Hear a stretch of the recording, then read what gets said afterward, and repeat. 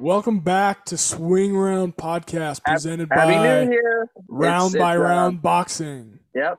It's December 31st. Oh, it's fine that it's not. Happy New December Year. 31st.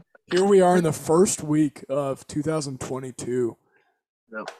which would make the awards for 2021, not 2020. Yeah, So yeah, first week of that's sweet. 2022. Welcome to the first Welcome. inaugural 2021 Swing Round Award Show Spectacular.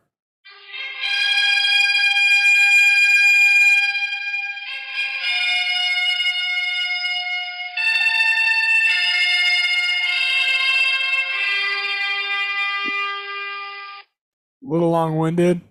Audio quality is pretty bad.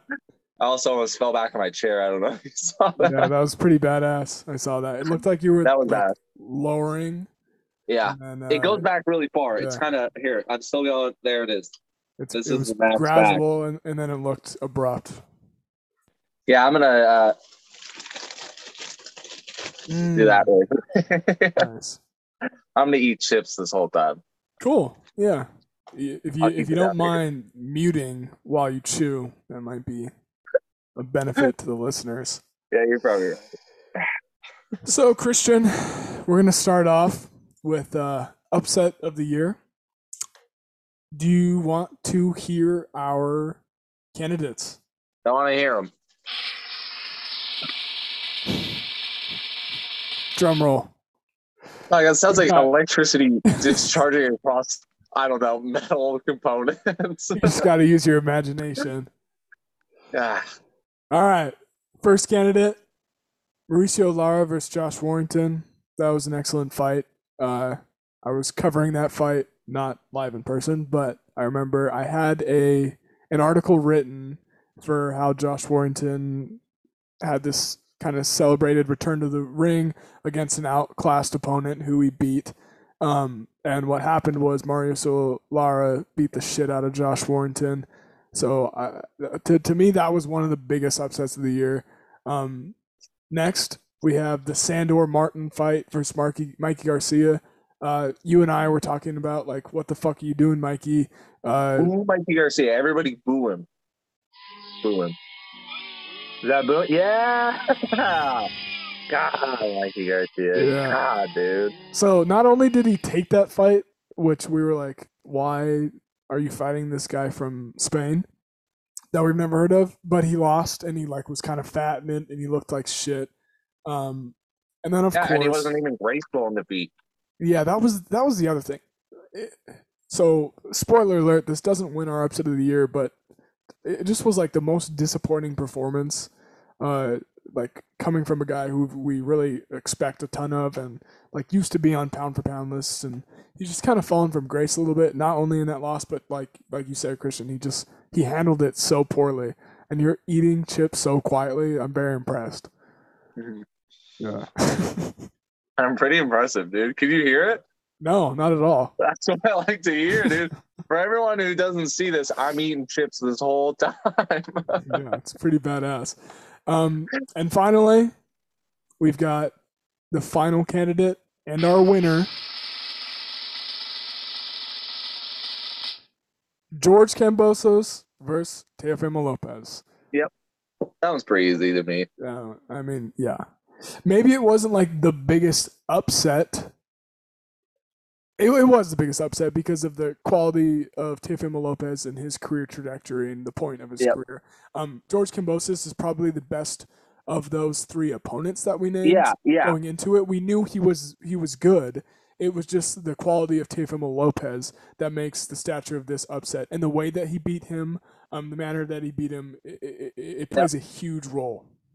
Yeah, and at least like at the time perceived quality of Teofimo, I'm sure maybe it's fallen in a lot of people's eyes, but I still think he would win a rematch. I really do. Totally possible. Yeah. Yep. He's Yep. still, and you know what, he sets out to be undisputed at 140, and I definitely I wouldn't bet against it. I think He won't can his dad though, which is pretty sad to see. That's a bummer. Everybody out there, if your dad's in your corner and you lose a fight, can him.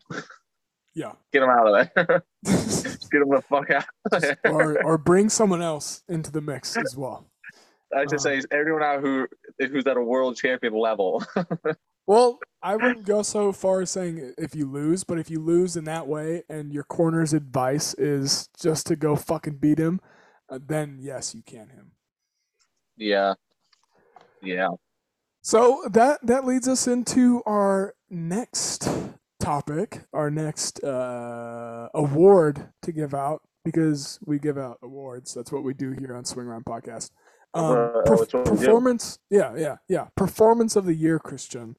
We have a pretty exhaustive list here because when we were going through this, we were thinking about a lot of different fights, and as we continued to think about them, more and more fights came to mind. So, Christian, if you want to go ahead and read off our we added so many. we've got a lot of them. So we'll go one for one. You read the first one. Right, okay, I'll read the second one. Okay, so wait, I can't remember I remember what we chose. Yeah, so just read. We're just reading right now I got the candidates, I got it. Yeah. So first up, Crawford versus Porter. We had put up that up there because that was like Crawford proving that he was an S tier fighter. Porter's an A tier, and to a lot of people, there's a lot of question marks for Crawford if he was an S tier. Questioning the people, his the class of fighters that he's fought, and very cool moment in that fight where he was like, "Oh, some things say I'm down. Oh, okay," and then he just went out and finished them. The reason why we don't, if he would have just washed Porter, then or just had like a spectacular unanimous decision, I think we can agree that would be a lot closer to being the selection. But to a lot of people, maybe Crawford was losing, and that's the only reason why we can't really give him that. And maybe if Crawford was even a little more handedly up and then finished Porter in the way he did, it would have been our pick. And that's what I mean. Yeah, this was our pick until we remembered a different performance, which we conveniently forgot about. But we ended up thinking about it, and that became our pick. So Crawford versus Porter. It came in second place, but I guess we should mention that when we read these off, it's in no particular order. Yeah. Until the winner. Yeah, no, we'll make a distinction of the winner because there'll be a drum roll and applause. Yeah. I forgot the applause. Yeah. Okay. And I'll start eating my chips louder. Yeah. That's part of it. We included Kambosos' performance versus Lopez. Just kind of as we mentioned, the quality of Lopez and the impressiveness of Kambosos getting that victory. It's not going to win because, like Christian had mentioned off air, Kambosos was still rocked, hurt in that fight. I mean, you could make the point that actually makes the performance more impressive, getting off the canvas and fighting back and defeating Lopez. But in terms of our criteria, like exceptional performance. Yeah, we're going like how close to perfection. That's like a different way to measure performance. Yeah. Our performance category is closest to perfection. Right. And with the type of closest to perfection considering the quality of the opponent. Yeah. Let me preface that. Yeah. I'll do the next one too real quick just because Oscar Valdez versus Miguel Berchelt earlier in 2021. A lot of people picked Berchelt to win it. And Valdez just boxed beautifully, perfect performance, essentially, winning on every scorecard, multiple knockdowns, culminating in a devastating knockout, which will be considered for knockout of the year on any boxing list. The reason I couldn't personally, and Christian didn't want to, put him as the performance of the year is just the question surrounding Valdez following that fight. And going into his next fight with the steroids and stuff. So obviously it makes it a little difficult. Personally, that's my performance of the year if all other things aren't considered, but you got to consider all the aspects of that. Badass. Up next is Usyk versus Joshua. I think this one's definitely considered because there are still just so many people against Usyk, and I also thought that he would most likely lose, but I didn't think it was egregious if he won. Because this is a dude who cleaned out a division just under heavyweight, and when he blew up to heavyweight, he looked fucking good, and it fit his frame really well. And I would have never even have said, I've never thought that Joshua was a better boxer than Usyk. I just thought that the size difference, and everything, the power difference, clearly made that not clear. 9 rounds to 3 against the guy with all the belts but one, essentially. So yeah, that's a hell of a fucking performance. That's right. Kind of on the same wavelength is that Yordenis Ugas versus Manny Pacquiao fight, in that people didn't necessarily believe that Ugas had no chance against Pacquiao, but it's just like this mystique, this legend of Manny Pacquiao that made Ugas's performance and victory over him so impressive. And it's got to be considered. It's not the winner, but you have to consider it in just that Pacquiao's a legend. Ugas fought brilliantly, fought the perfect fight. It was maybe a closer fight than some of these others on the list, aside from Kambosos Lopez. But fuck yeah. Did you hear that? What? No. Oh, there was like a crotch rocket in the background. It's fucking sweet. Yeah. But yeah, so it didn't win, but you gotta give Ugas some credit there. Well, and also just like a quick note on that. Yeah. Even when recently Pacquiao has lost, it's been bullshit decisions. Yeah. So that was like the first fight. Like, I guess what I'm trying to say is Pacquiao has always given someone a really fucking hard fight, no matter what. Right. And Ugas was in pretty good goddamn control, and we actually haven't really ever seen that before, besides Floyd Mayweather. You're totally right. Besides Floyd Mayweather. So that's to me why it gives it an extra amount of impressiveness, because I mean, just even at how old he was and how out of prime, quote unquote, still beating champions and champion contenders. And so for Ugas to do that, that's definitely impressive. Yeah, that's a really good point. So up next, if we got Loma versus Comey, and if Comey were a bit more in his prime and a little higher up in the division, this would have been, to me, the performance of the year, because Loma didn't even come close to losing a round. These punch statistics were out of this fucking world for how much of a whitewash it was. And it's just like, the only thing is if he would have fucking finished him when he could have, I think it would have bounced up to kind of pissed around a little bit, pissed me off a little bit. But yeah, just like this one is the most perfect of these, but Loma's just like too many steps ahead of Comey for, like you said, for it to be the performance of the year, or so we think. That's our perception of it. I think like you said, if he gets that finish, then we're having a legitimate conversation, and you and I are still debating whether that should win it or our winner should win it. Yeah. Next, this one's these three, including the Loma versus Comey, to me are the three that you have a real conversation about in terms of who's the performance of the year. Josh Taylor versus Jose Ramirez to become undisputed. I had Jose Ramirez. I thought he was going to win that fight.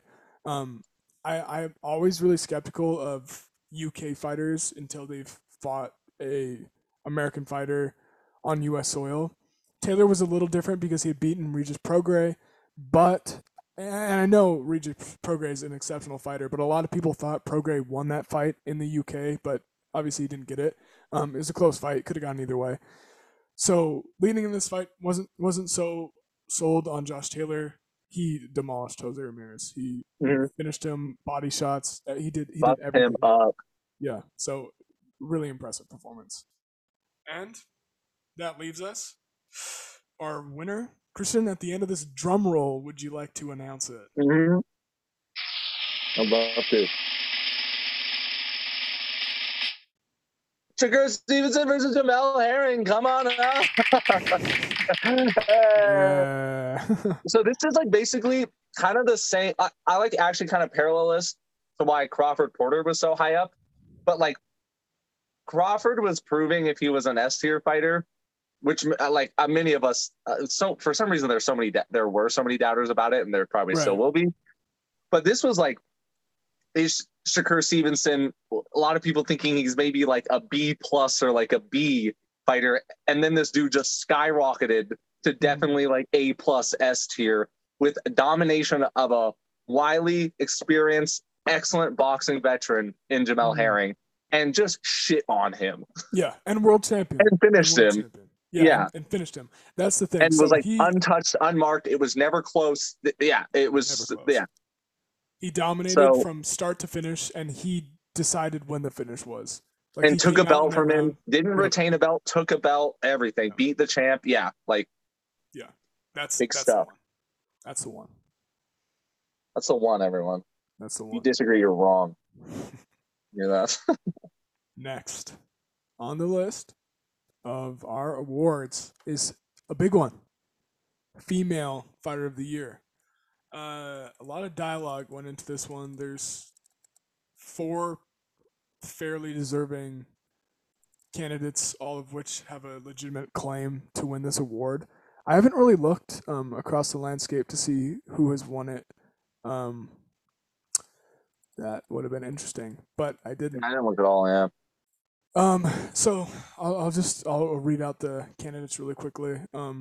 Michaela Mayer, she went 2-0 this year, 2-0 in title fights, 2 unanimous decisions, and had one of the best fights of the year, best female fight of the year, in her last bout, a unification bout. Really impressive performance. We got Sinisa Estrada. She went 3-0 in 3 title fights.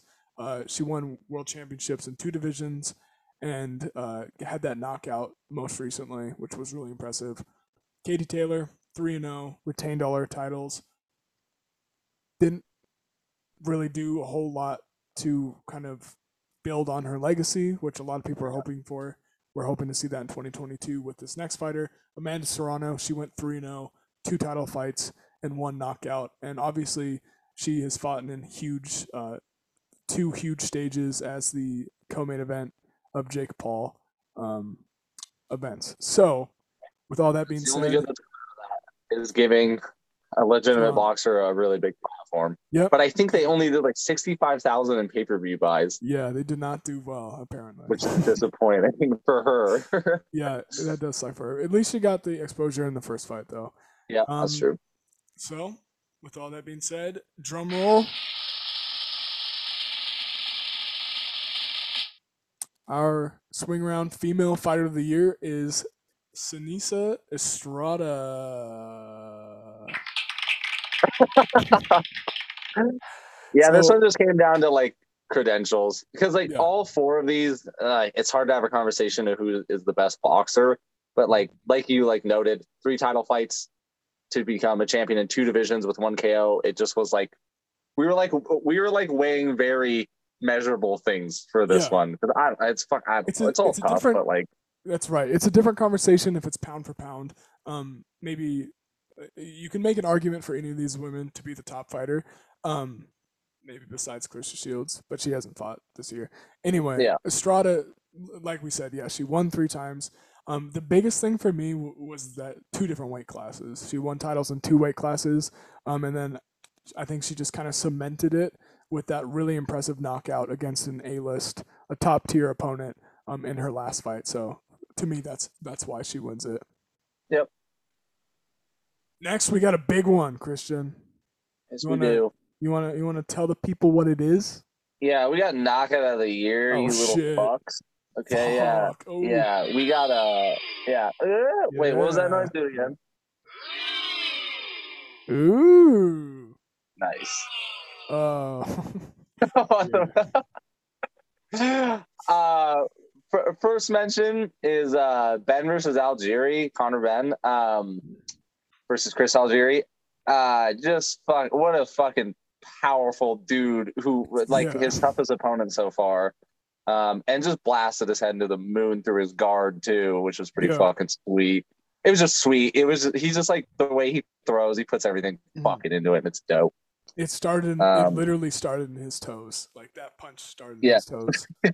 Like I don't have a lot to say about it. Is like if you haven't seen it, go see it. For Watch all it. of these knockouts, For all of these, go just see go them. watch a video of it. We can't really do him justice by talking about him, but yeah. Yeah. No.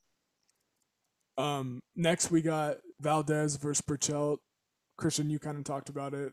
Just like the perfect slip counter knockout. It's like flat on his face. What you dream of doing if you're in the shower thinking about that fight, that how you would have fought and knocked out that dude in the bar when you were, you know, post after the fact, you know, what you really would have done. You would have slip big counter overhead check left and then just knock him sloppy silly straight onto the floor face down.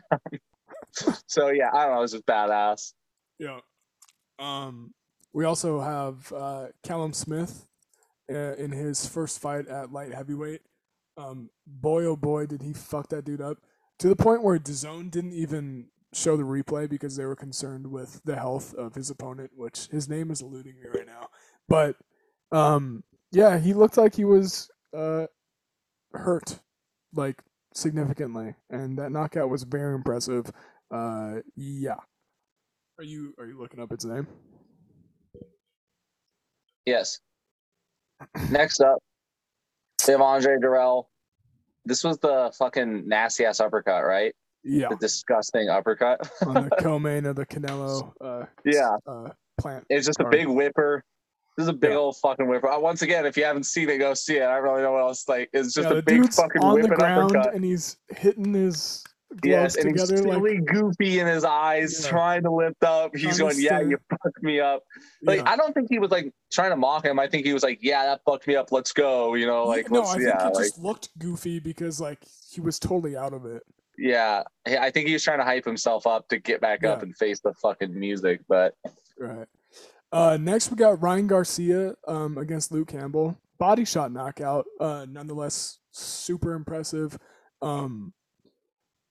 Body shot knockouts aren't usually going to win on any of these lists, but this was back in January, and that was a just gnarly liver shot that crippled Luke Campbell, so it's got to be on the list for me. Yeah, it's pretty much picture perfect, which I like a picture perfect body shot finish. Me too. They're like very satisfying. Last but not least, we have Tyson Fury's knockout of Deontay Wilder in their trilogy fight. This is just another one.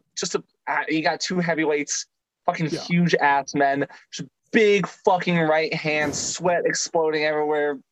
Wilder's head ragdolling around as he goes limp to the floor, arms out against the fucking ropes and shit. Like, I don't know.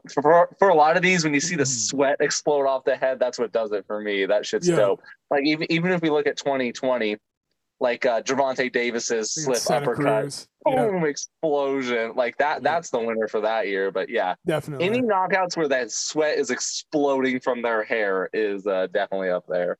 Yeah. All right. So the winner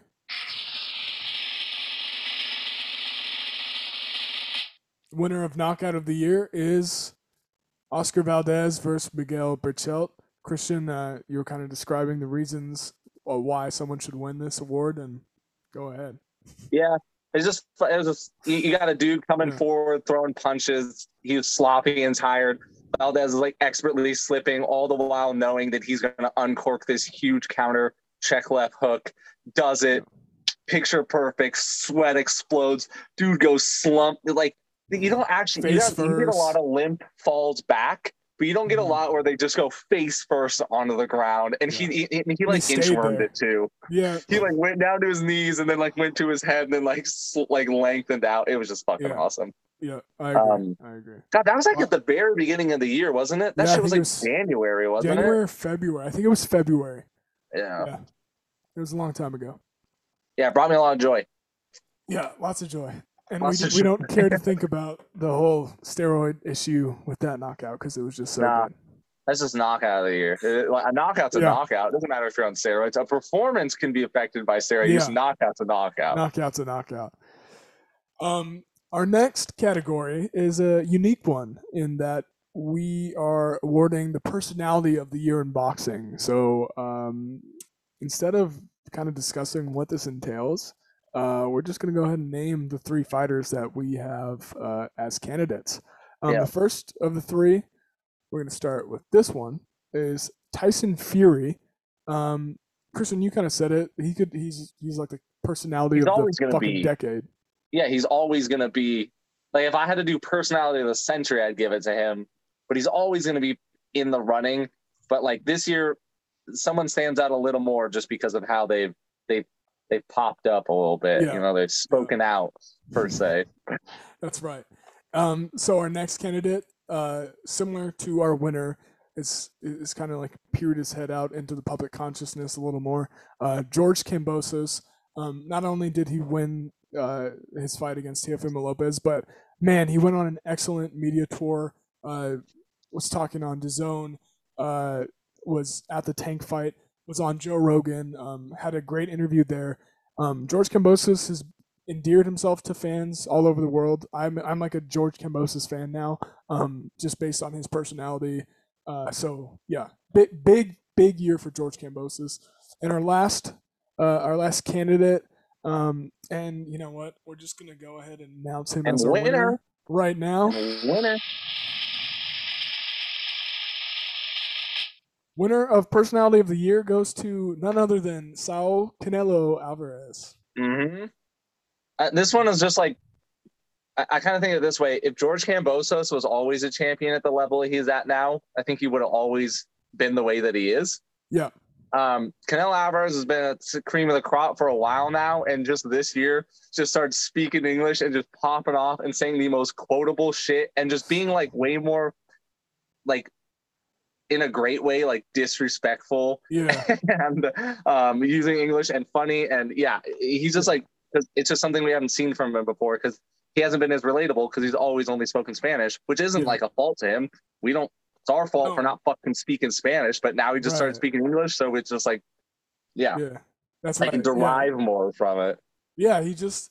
And it was kind of like widely reported that he spoke more English than he was letting on. But yeah, this year, just with the press conference with Bubu Andrade, you fight with nobody, payday, you want payday. Just all of it was just so excellent. And yeah, Canelo Alvarez, for me, easy. And he backed it all up the whole year. That's important too. That's huge. With that, we will lead into. Oh shit! We didn't give him an applause. All right, yay! Trying to eat my chips, so we're distracted. Next, big one. We got the male fighter of the year. The reason it's not as huge as it would be is because it's just so clear. Easy. It's just so easy. Let's just do this one quick. No discussion necessary. We're gonna include our other 2 candidates. Just Usyk. He became a unified heavyweight champion from cruiserweight, and Josh Taylor became an undisputed champion. But obviously, the winner of male fighter of the year is Canelo Alvarez. Yep. I mean, like, we've talked about it already so many times in every goddamn podcast that we've ever done. If you don't get it by now, you'll never get it. He's the best pound-for-pound fighter in the world. Yep. He's the best fighter of the year. He's the best champion. He's going to keep fucking winning. Until he doesn't, I'll keep saying he will. Yeah, and he's like on a path of becoming he's already an all-time great. He's on the path of becoming the greatest Mexican fighter of all time, if not the greatest fighter of all time. Like, this guy continues to one-up himself and challenge himself. Went 3-0 this year, undisputed in super middleweight. Hasn't been done before. First undisputed Latin American fighter. 3 finishes against 2 A-list opponents and 1 mandatory that he just did what he did. Canelo Alvarez is the fighter of the year. I think he'll be fighter of the year next year, honestly, if he has any interest of winning it. This is a guy who is still at the level that he's at, is risking a lot, moving up, trying to further his legacy with purpose and intent, and is not fighting to not lose. He is fighting to win and finish people. Yeah. And he is. And that's like the biggest mark that you can do for some other fighters. You can say that Floyd a lot of times fought not to lose. Doesn't mean that he's not still right now, in my opinion, the greatest boxer ever skill-wise. Mm-hmm. But Floyd or Canelo is doing something I like more, in that he is fighting to win and finish these people the whole time. And he's succeeding in doing so. So yeah, yes, easy blow away winner, Canelo Alvarez. That leads us into a very different type of category. Worst fight this of the year. This one's easy too. This one's easy as well, which is it makes for it's good that they're right next to each other. The worst fight of the year. Christian, I'll let you go ahead and have this one. You can talk about our two candidates and the winner, because our runner up is Valdez versus I can't remember since he's Brazilian. Is it Hobson or Robson? Hobson can say. I think it's Hobson. Okay. Yeah, or that's what I thought, because I know the R's or H's. And yeah. So against Hobson, this might be the most frustrated and angry I've ever been during a fight this year, because Hobson was just shitting on Valdez, but then proceeded to just be the sorest current in the moment winner, quote unquote, that we've ever fucking seen. And instead of just keeping on boxing and what would have been a really fucking awesome fight and upset, like he just clowned around. And then we got one of the worst robberies of the year. Yeah. That was like, he didn't help himself out because he clowned around, but the dude won the fight, and it wasn't even fucking close. Yeah. Like, it's just one of those fights you had just a bad taste in your mouth all around. It just sucked. Yeah. It sucked. The winner is Rigondeaux versus Casimero. Good job, guys. Nothing happened. See, like, because the reason why Valdez Hobson doesn't get it is because there were some dope fucking moments. Yeah. Like, Hobson was dicing him up at times, and it was kind of cool when he was taunting and shit. And there was some good action, and just nothing happened. And in Rigo and Casimero, like, nothing happened. Completely uneventful. It was totally awful. Forgettable. It was terrible. Yeah, it was a bad fight. So yeah, congrats. Worst fight of the year. To quote a tweet I read today when I was deciding which one, it was by some guy, and he just, can't both fighters lose? Yeah. I think that's a sentiment that was shared by most viewers. Fight of the year, another pretty easy. There was a lot of good candidates, but it was an easy winner. If you picked anything other than this, you were trying to be cute and trying to flex your boxing knowledge. Yeah, you're gonna say, I found this obscure fight that was it was way more wild. Shut the fuck up. Yeah, not as many people watch this. I don't give a fuck. It's heavyweights. Yeah. Do we need to do the fanfare? Okay, so here are our candidates. We got Charlo versus Castaño. That was an undisputed bout. Fought to a draw. I think if the scorecards weren't so weird, people would have had less issue with it. All that aside, excellent fight. Fulton Figueroa, excellent fight. Nonstop action. It was lacking a little drama for me, but still one of the best fights of the year. Kambosos Lopez, all the drama in the world. Excellent fight. Upset. Superstar fighting. Had everything you're looking for. But the winner, clearly,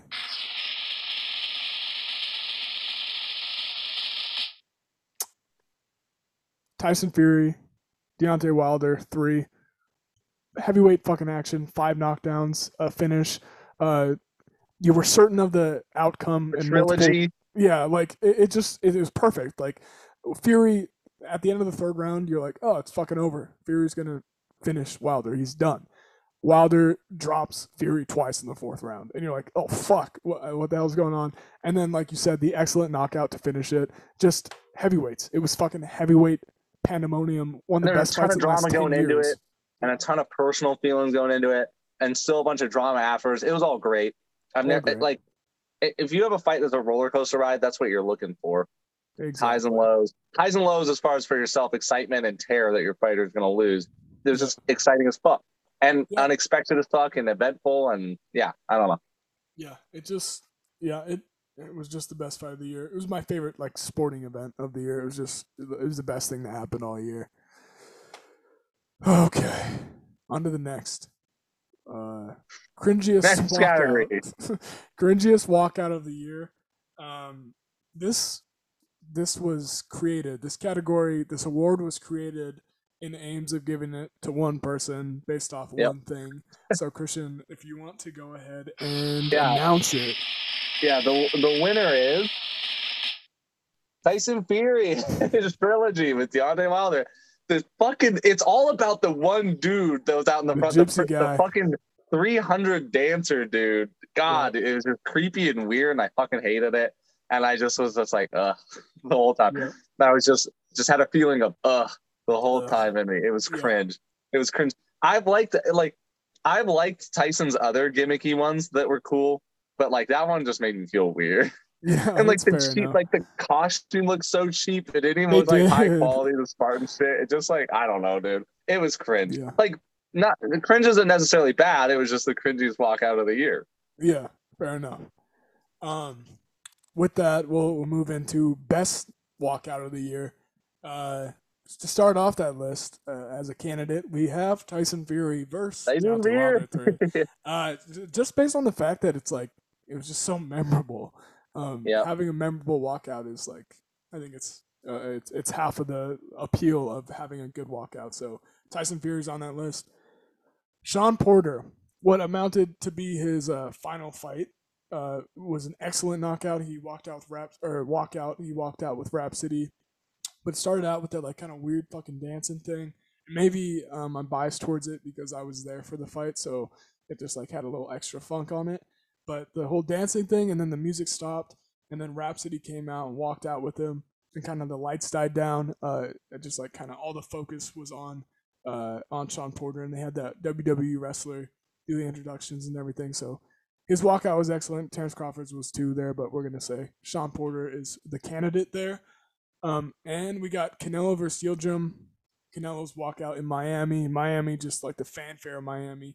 The entertainment value of that walkout. The musical artist along with them. Just a ton of just fanfare and action and like Latin flair and Hispanic pride. It was a really cool moment. Anytime that Canelo fights in a place with a Latino community that is prevalent, it's a good walkout. It's fucking lit. And he hadn't fought in Miami. He's fought in Texas, and like we've experienced that. Miami just like had this little extra flair to it. Yeah. But honestly, I think it kind of goes without saying what the best walkout of the year is. So just real quick, drum roll.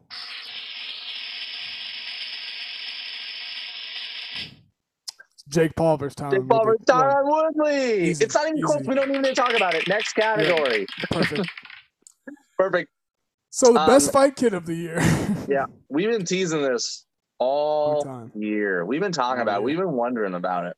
We've been wondering. We've been doing research, hypothesizing. We've got all these different criteria to determine. My manuscript just got released on it for my doctorate in fight kits of the year. Right. So what could be considered for a fight kid of the year? We'll start off with Caleb Plant versus Canelo Alvarez. He lost the fight. Still an excellent fight kit. Just nice and basic. Some frills, not too many frills. Gloves, shorts, shoes, all matched. Clean Grant gloves always go a long way. Yep. Cool Nike. Yeah, it was a clean look. He looked good all fight week. So you gotta consider Caleb Plant. Surprisingly, Canelo doesn't make this list at all. And I think that might be an oversight because of how good his kit was against Saunders, but we're gonna ignore that. Oh, goddamn it, you're right. Yeah. Whatever, it doesn't matter. He wouldn't win. Yeah. Also, there's something to be said about it. God, if you got fucking sick gloves, sick shorts, and your shoes don't match, you're not in it. All right? You're not in it. It's got to match. Yeah. That's a big part. You better fucking match, and it better be like good matching too. Can't be like all red or like all black. All right? No. Have a little fucking style, okay? But it can be all black if you are Conor Benn versus Adrian Granados, because the font on his shorts was like this kind of like, it was almost like Raiders, like silver, and he's got the gladiator shorts on, and it's all black and silver, and it just looked fucking sick. So Conor Benn, Adrian Granados fight kid of the year, it's got to be considered. We also got Jamal Charlo versus Juan Montiel. In Houston on Juneteenth, he wore the fucking Houston Rocket themed kit, and it was super fucking sick. It was badass. Yeah, the Houston, like the pinstripes with the old school Houston Rockets colors, like that's a good look. And we've got Inoue versus Dasmineres. Um, I thought this was Inoue's best kit ever. Christian, I know that you're like super into Inoue's kit. It was his best fight kit of the year. I thought it was his best fight kit ever. You disagree? Yeah, his best fight ever. His best fight kit ever is God damn it! Now I'm gonna fucking forget his name. I hate my life. Donaire. It's versus Donaire. That's his best fight kit. I promise you. Look at it right now. It was so cool. Look at it.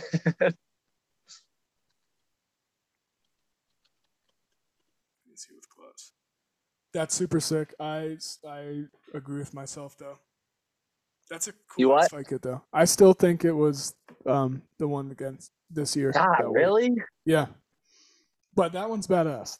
That's fair. I just love his are so fucking. They look like so like royal, like Japanese imperial royal. They're just like there's something different about them that I haven't seen before. Like the certain designs and cuts and patterns, they're not like standard by any means. The Mizuno shoes, the winning gloves, it's like he's just like represents Japan so well with his gear, with everything. Like you can tell it really means something to him.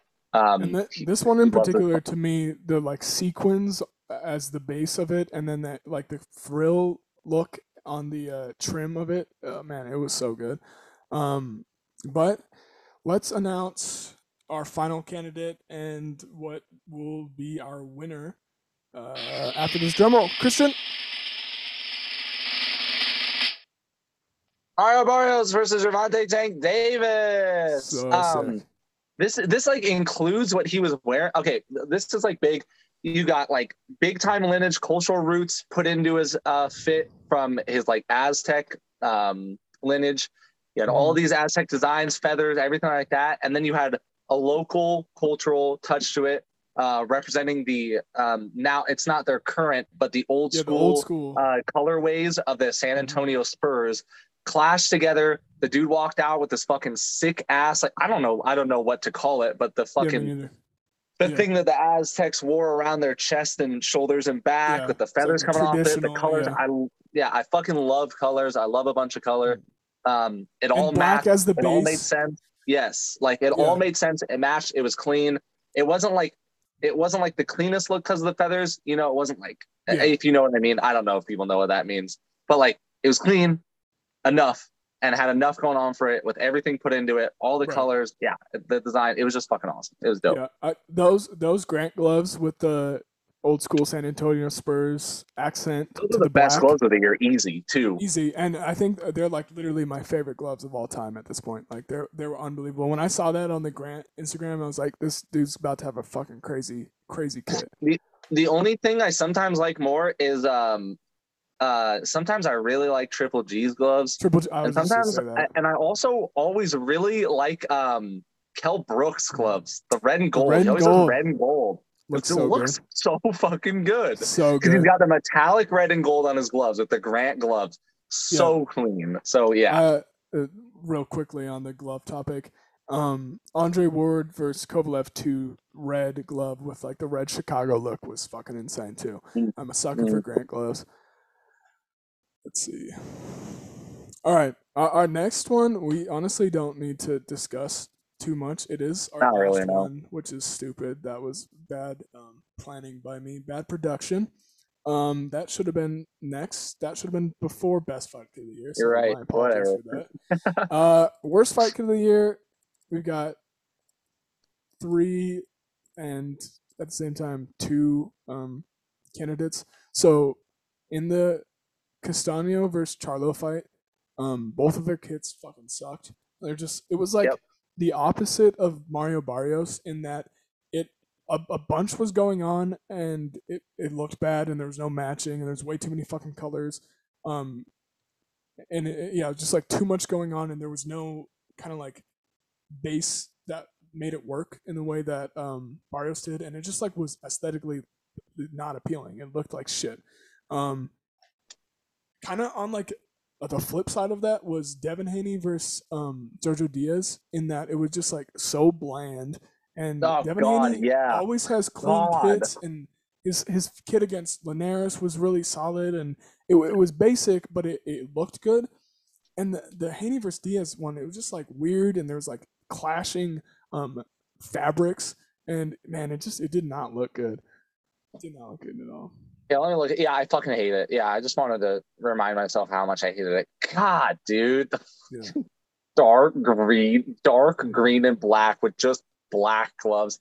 Yeah. I hate it. Did not look good. God. The winner of worst fight kit of the year, though, is gonna go to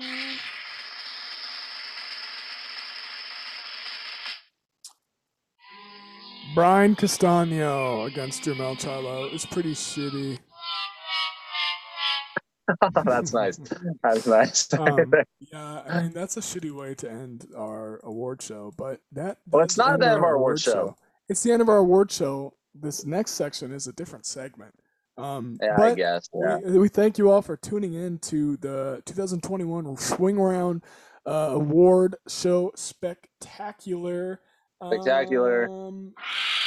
Yeah, baby. Woo! Yeah. Yeah. Big Thank you. stuff, dude. God damn. But wait, there is more. You're right. The There next is segment, more. our first inaugural pound for pound list at year end and at year beginning. Unintentionally almost identical to CBS's ranking. Yeah, we noticed that afterwards. The order is slightly different, but very similar. And all the fighters are the same? Yeah, they are. Yeah. Yes. Do you want to start from 10 and go down? Yeah. No. Do we feel good about this? Do we feel good? Yeah. We feel good. We feel good. Let's start at 10. To everyone that we don't really fucking know, I guess, at the end of it. It's so goddamn hard. We know one for sure. Yeah, we know one for sure. And then everything else is hard as fuck. Yeah. So let's start with 10, which I already kind of disagree with. Christian and I disagree with 10 and 9. So number 10, we've got Shakur Stevenson. Shakur. Yeah, number 10. Shakur. Let's just announce number 9 right now, and then we'll have a little discussion. Yeah. Number 9, Gervonta Tank Davis. Now, why is that? It's because I think Tank would beat Shakur. That's the only reason. I conceded based on our conversation for 2 and 3. But I think Shakur beats Tank at this point. And I think Shakur is going to be the guy in those lower weight classes. And it's very reasonable to have Tank ahead of Shakur, though. But I think Shakur would win. So I think Shakur should be 9. Maybe. I don't know. He's not 9 on our list. He's 10 on our list. I don't fucking know. Well, we could just have them tied for 9 to 10. 9. Yeah. I don't know. I don't goddamn know. Maybe. I think Tank would beat him. I think he'd beat him. But that's like the basis of our conversation there, and we don't know. So there's nothing else. Yeah, we really don't know. Yeah. 8's better. 8 number 8. Yeah, number 8. I pressed the wrong thing. Loma. Loma. This one was hard too, because I brought up sometimes I don't really know what a pound for pound list means to me, but I think what it means, what we kind of decided on, is if everyone was the same exact goddamn statistics, physicality wise, who's gonna win, who have they beaten recently, and we're not looking at losses fucking 5 years ago or anything. Yeah. And weight classes, Loma's just when he wins, he's perfect. When he loses, it's close as fuck. And you just kind of see that he just calculated how things would go differently. And I think he's got a really good fucking shot to beat Lopez in a rematch. Yeah, it's tough because you can be like, well, why isn't Lopez on this list? He beat Loma, but Lopez is not. I don't know. What we discussed a little bit too is it would have been different had Lopez not lost to Kambosos. Not just lost, yeah. Yeah. But so Kambosos isn't on because, he had the biggest win of his life and the performance of the year, but now he's got to prove it.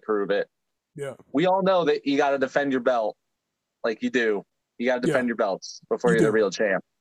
You do. Which brings us to number 7, and I think 5 through 7 could be discussed to be moved in some way, but number 7 is Earl Spence Jr. Applause, yeah, It was yeah, good as fuck. yeah. At 147, elite in one division. He would be higher on this list, I think, if he is showcased more in more divisions. But he's beaten the elite at 147, done so Yeah. exceptionally well, and yeah, he's a top pound for pound guy. Number Yeah, and 6, we're picking someone above him in the future because he's finishing the same fighters in a better fashion sooner, whatever. yeah, Like, yeah, so if anyone's curious why he's not higher, it's because there's someone that he should fight one day that is just doing it a little better. and has done it for longer in more divisions. Number 6, we have Josh Taylor, now undisputed at 140. Wins Yeah. over Regis Prograis, and Jose Ramirez kind of cements that for me in the way that he beat Ramirez. And just being undisputed is huge for me personally. So Josh Taylor, number 6. Number 5, the heavyweight champion of the world, although another heavyweight champion is going to be rated above him, but the true consensus heavyweight champion of the world, I think in most people's opinion, is Tyson Fury. Yep. Top 5 in that he wields his skills in multiple areas like exceptionally well. He knocks guys out now in a way that he didn't earlier in his career. He boxes beautifully. He's a big man with great footwork, and he's just an exceptional fighter all around. And I think that we'll find is that when he fights and beats Usyk, I think he'll bounce up to top 3. I really do, in my eyes. Yeah, to me, it depends on how that fight goes because pound for pound, you're supposed to consider if all things were equal, and I think Fury's going to win that based on his size in large part. So I think still even boxing skill. Okay, fair. If that is the case, then I will clearly put him up. I just think he'll use his frame and his power to beat him, but we'll see. Number 4, the man that we both think will lose to number 5, Alexander Usyk. The reason he is at number 4 above Fury is that he was undisputed at cruiserweight, and he's now a unified heavyweight champion. So he's not as big as the heavyweights that he's beating, but he's still beating them, and I think that says a lot about your pound for pound skill on the list, where you're considering what would everyone be if all things were equal. So that's why Usyk is higher than Fury for me. Number 3, Christian. Number 3, we got my boy, one of my favorite fighters. We got Naoya Inoue. The dude just dices and slices every goddamn person in sight. You can't find a top 10 punchers list without him at number 1, like that's always right. Even above Deontay Wilder, because the power this dude has, the fucking elasticity and snap that he has in a bunch of different punches too. It's not just right hand like Wilder. No, it's just like this dude. If this dude was a heavyweight, people would be dying from his punches, like dead ass. He generates power from such. He doesn't need a big fucking swing out. It's like from right here, and it's just like he has something that it's got nothing to do with muscle. It like literally comes down to structure and muscle fascia and all this other shit that you can't even train. And then we get rid of that. We even look at his skill, his footwork, his defense, his reaction is some of the best I see in boxing right now. Even you can look at some performances against people like Donaire, who at the time you'd be like, wow, I can't believe like that was an awesome fucking fight. But how did he struggle that much against Donaire? Well, Donaire's on a goddamn resurgence right now. Yeah. And it means even more now than it did then. It does. He's number 3. He's just there's no one in his division that can touch him. There's no one really. I want him to jump up, and I want to see what he can do. And so maybe if he like kills Donaire in the rematch, then he has a genuine shot at the top 2 positions. But number 2, number 3 was a discussion. We have Terrence Crawford. Crawford gets the edge in the victory over Sean Porter because he's got names. He's got names, and he's got titles in divisions. He was undisputed at 140. He won a title at 135. Being undisputed is huge for me, I think, on pound for pound, because it tells you that you're unequivocally the best in your division. And then having that amassed with championships at other divisions, legitimate championships, and knockout victories over legitimate opponents like Sean Porter, kind of cements him at number 2. But kind of for all that same criteria is why number 1 is so easy in 2021 and going into 2022. And I think, like we kind of said, I think it's going to get easier and easier, and he's going to further kind of differentiate himself as the best of this generation, if not more. And that's Canelo Alvarez, clearly. Yep, it's not even close. We don't really need to talk about it. We've talked about it many times. Very easy. He's like defining pound for pound. He's going to other weight classes and beating them. And I guess there's something I want to say really quick. I guess to me, I'm thinking about this the whole goddamn time we talk about it, what pound for pound means to me. To me, it doesn't mean same specifications of like arm length and height and stuff. It means same weight class to me. That's what it means to me. Because like your body type defines how you box a lot of the times. So then it would just like, would a boxer who's normally in heavyweight, who's 6'3" and 245, be as good when he's 6'9" with 85-inch arms? Does that make sense? Like, no, I struggle with that. I agree. I just like it would be proportionate to the weight class. So like Usyk is a natural cruiserweight. So if like all things were equal with Fury, yes, he wouldn't have like as long of arms. But he would be like the same weight class, truly. Like, because being a 6'2" cruiserweight is not the same as being a 6'9" heavyweight. Like, no, that's true. But he's in heavyweight. I know. I guess that's like what I'm saying. It's like he's in heavyweight. But he's not a heavyweight. He's fighting at heavyweight, but he's not a heavyweight. Like Crawford started at 135 and is now fighting. Like, I just think more credit should be given to those guys who have moved up in weight classes. Heavyweight's like kind of a different situation because like I guess I would like to know 6'9" Fury's gonna move down. Like, no. Yeah. I get it. I don't know. I'm relatively happy with our list. Some people I want to flip flop. I don't know. Some people I'm not like super sure of. The two that are hardest for me is Tank Shakur and Usyk Fury. I want to flip flop those ones like back and forth in my head all the time. Yeah. And even like where Loma is, I don't know. I'm not really fucking sure. Yeah, number 1's easy and the rest aren't. No, yeah. Even 2 and 3 aren't that hard. They're not the worst. Pretty much everything after 3 gets pretty hard for me. The top 3 is easy to me. Like, whatever order you want to put 2 and 3, but the top 3 is easy.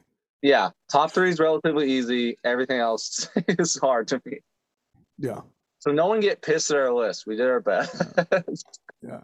And if we could have still been discussing it like right now if we never really started this episode. But that concludes our year-end 2021 year-end episode and 2022. Yeah. Start cheering. God. Do it. Yeah. Yeah. Great. Yeah. Let's go. Let's go. Yeah. Yeah. Yeah.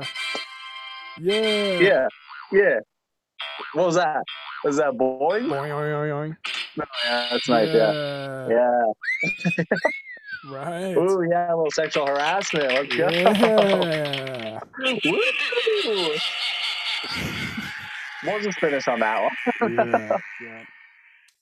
Wow, that's really long and winded out. That one was something. Yeah. Way too long. Swing round. Get a word from our final sponsors. We got Brew Doctor kombucha. It's organic. Nice. I love the product. I use it every day. Thank you, Brew Doctor. Bye, everybody. Goodbye.